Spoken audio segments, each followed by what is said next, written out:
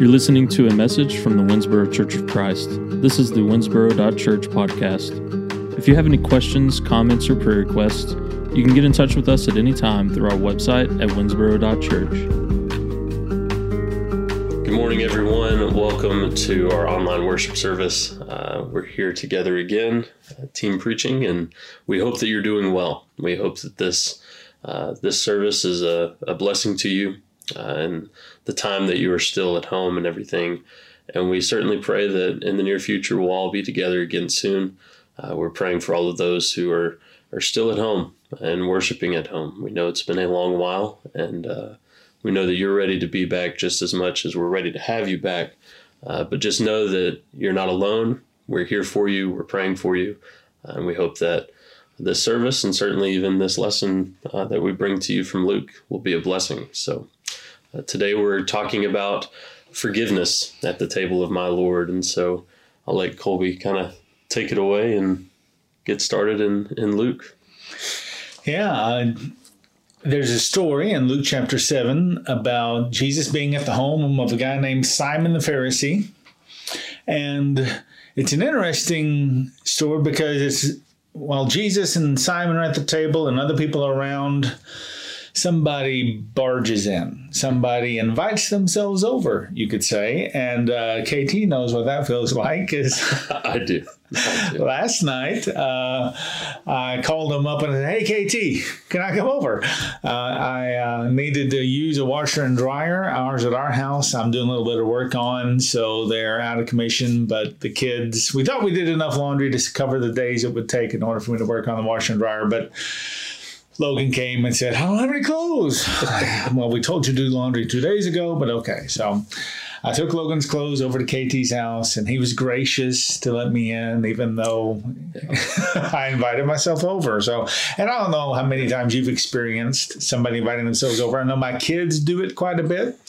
If ever any of my younger children especially come up to you and say, "Can I come over today?" Or just kind of assert, "I'm coming over today. What time would you like?" I mean, kids are innocent that way when we forgive them a little bit. But when an older person does it, and maybe not a good friend, maybe even somebody you don't even know, it gets pretty awkward. And that's what happens in Luke chapter 7. Verse 37, "Then when a woman of that town who was a sinner learned that Jesus was dining at the Pharisee's house, she brought an alabaster jar of perfumed oil. As she stood behind him at his feet weeping, she began to wet his feet with her tears. She wiped them with her hair, kissed them, and anointed them with the perfumed oil." So this woman comes up to the table, and we missed something because, like KT talked last week, the table was very visible, often likely in a courtyard in the central place of the house that was very visible from the street.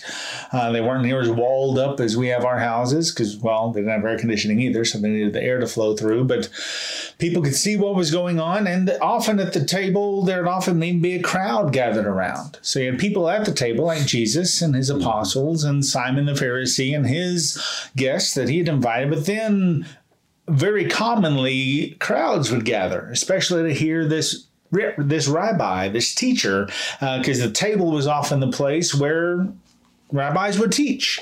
Over meals, they would have these discussions, and people would pose questions, and they would answer. So this was a very public event. And so some of Jesus's disciples, maybe not the 12 apostles, who maybe would have been at the table with them, but maybe the other disciples and the other Pharisees and the other teachers of the law had gathered. And this woman kind of squeezes her way through, I envision. Maybe holding back her tears at first, but then she gets up to the front.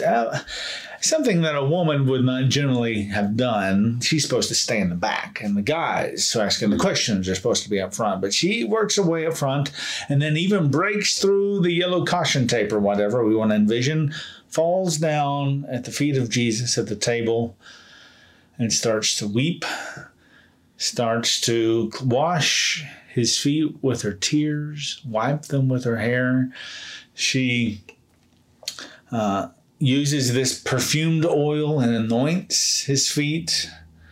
And We can only imagine what the response was from everybody, but we don't have to imagine what the response was of Simon, the guy at the head of the table, the host of this party, so to speak. He says to himself, verse 39, "If this man were a prophet, he would know who and what kind of woman this is who is touching him, that she is a sinner." She had this reputation, and Simon knew it.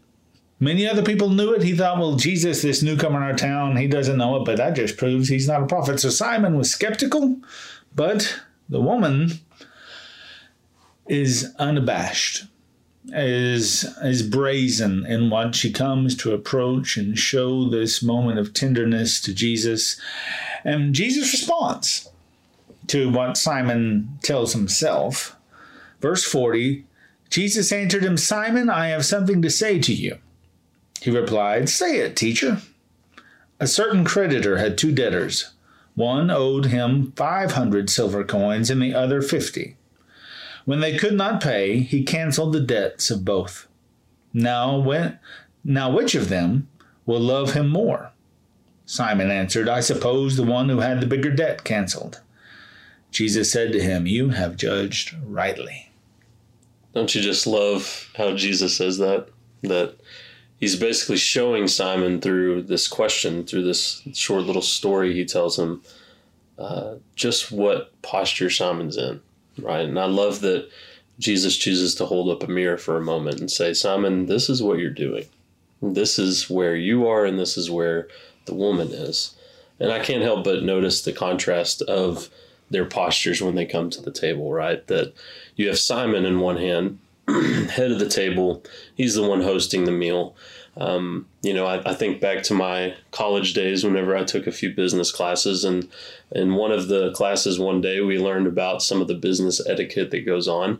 The etiquette of even going into a business room for a meeting, and what it means to have the person sitting at the head of the table, person right next to them, so on and so forth. And I know they don't have the exact same culture as we do in this, but very similar, right? Like you said, the ones that are of authority, they're the ones sitting at the table with Simon next to Jesus, all around the table.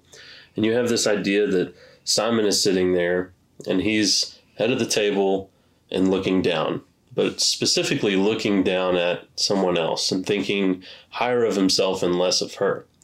But then you have this woman's approach, right? That she shows up and she's basically down on her hands and knees, weeping. And I even say that her head's down too, but for a very different reason.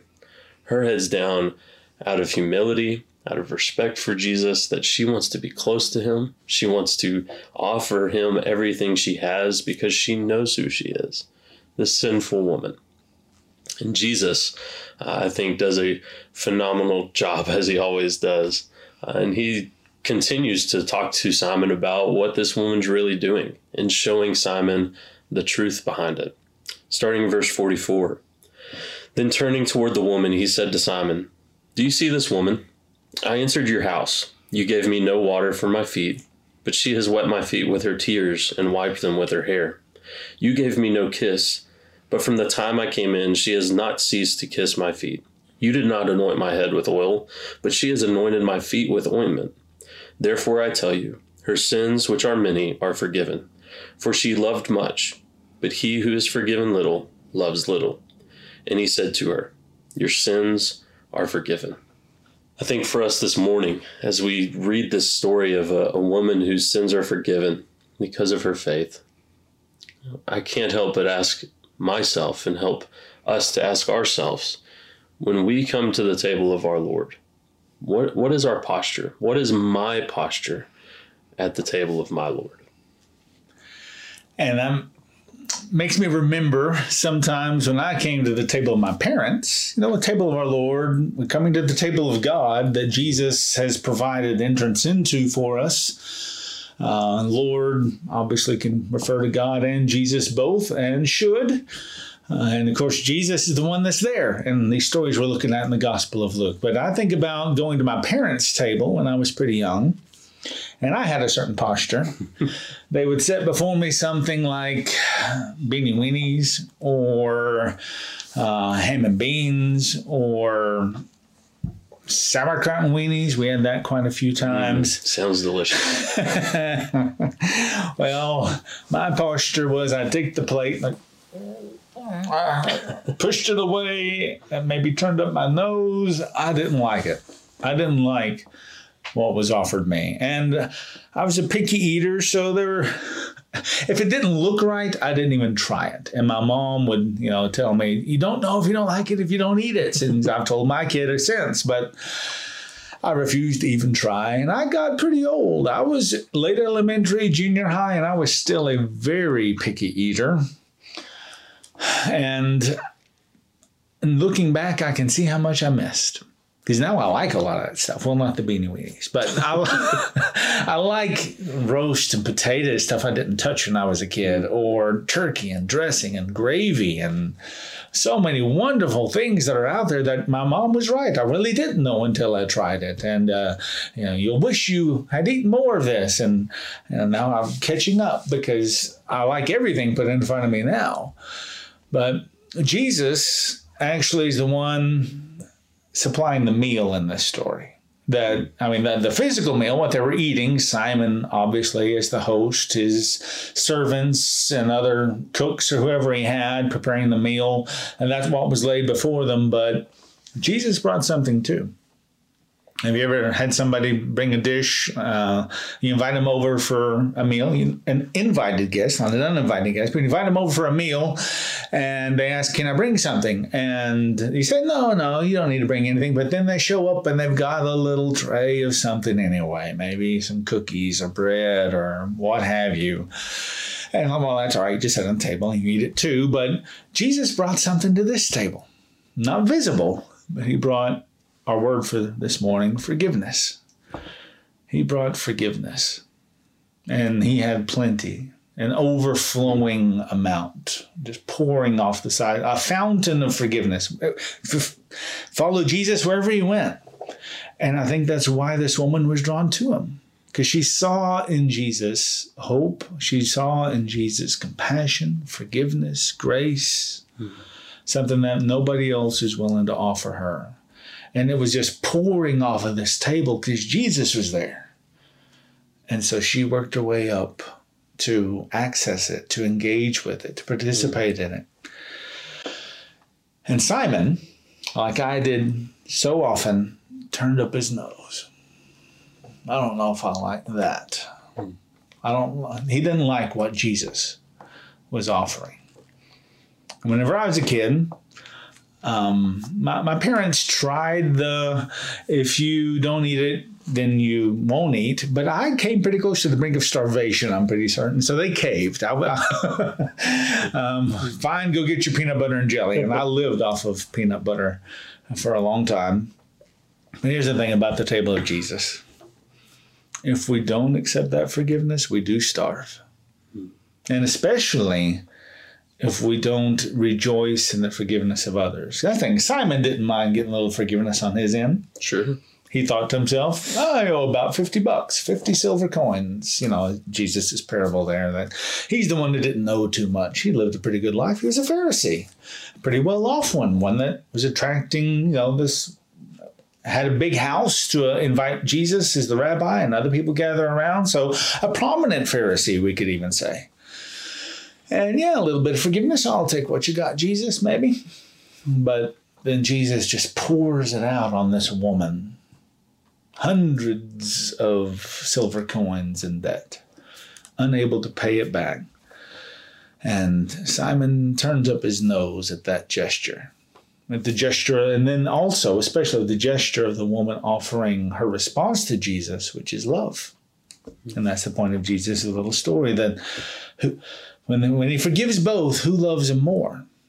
And Simon answers rightly, obviously the one who owed him more. Well, yeah, Simon, have you been listening? This woman is the one who's showing love more. And here Jesus is, Simon the Pharisee, prominent. He basically tells Simon, I choose her. Mm-hmm. You can have your table with the food you have on it. That's, your things. If you don't want my forgiveness, have your table. I'm going with her. And that's kind of a scary thought. That if we turn up our nose at Jesus' forgiveness, he lets us. And his forgiveness moves on to someone else. And that can be a beautiful thing as if forgiveness is poured out. But, I don't want to miss it. So I want to have the posture of falling down on my knees before my Lord and saying,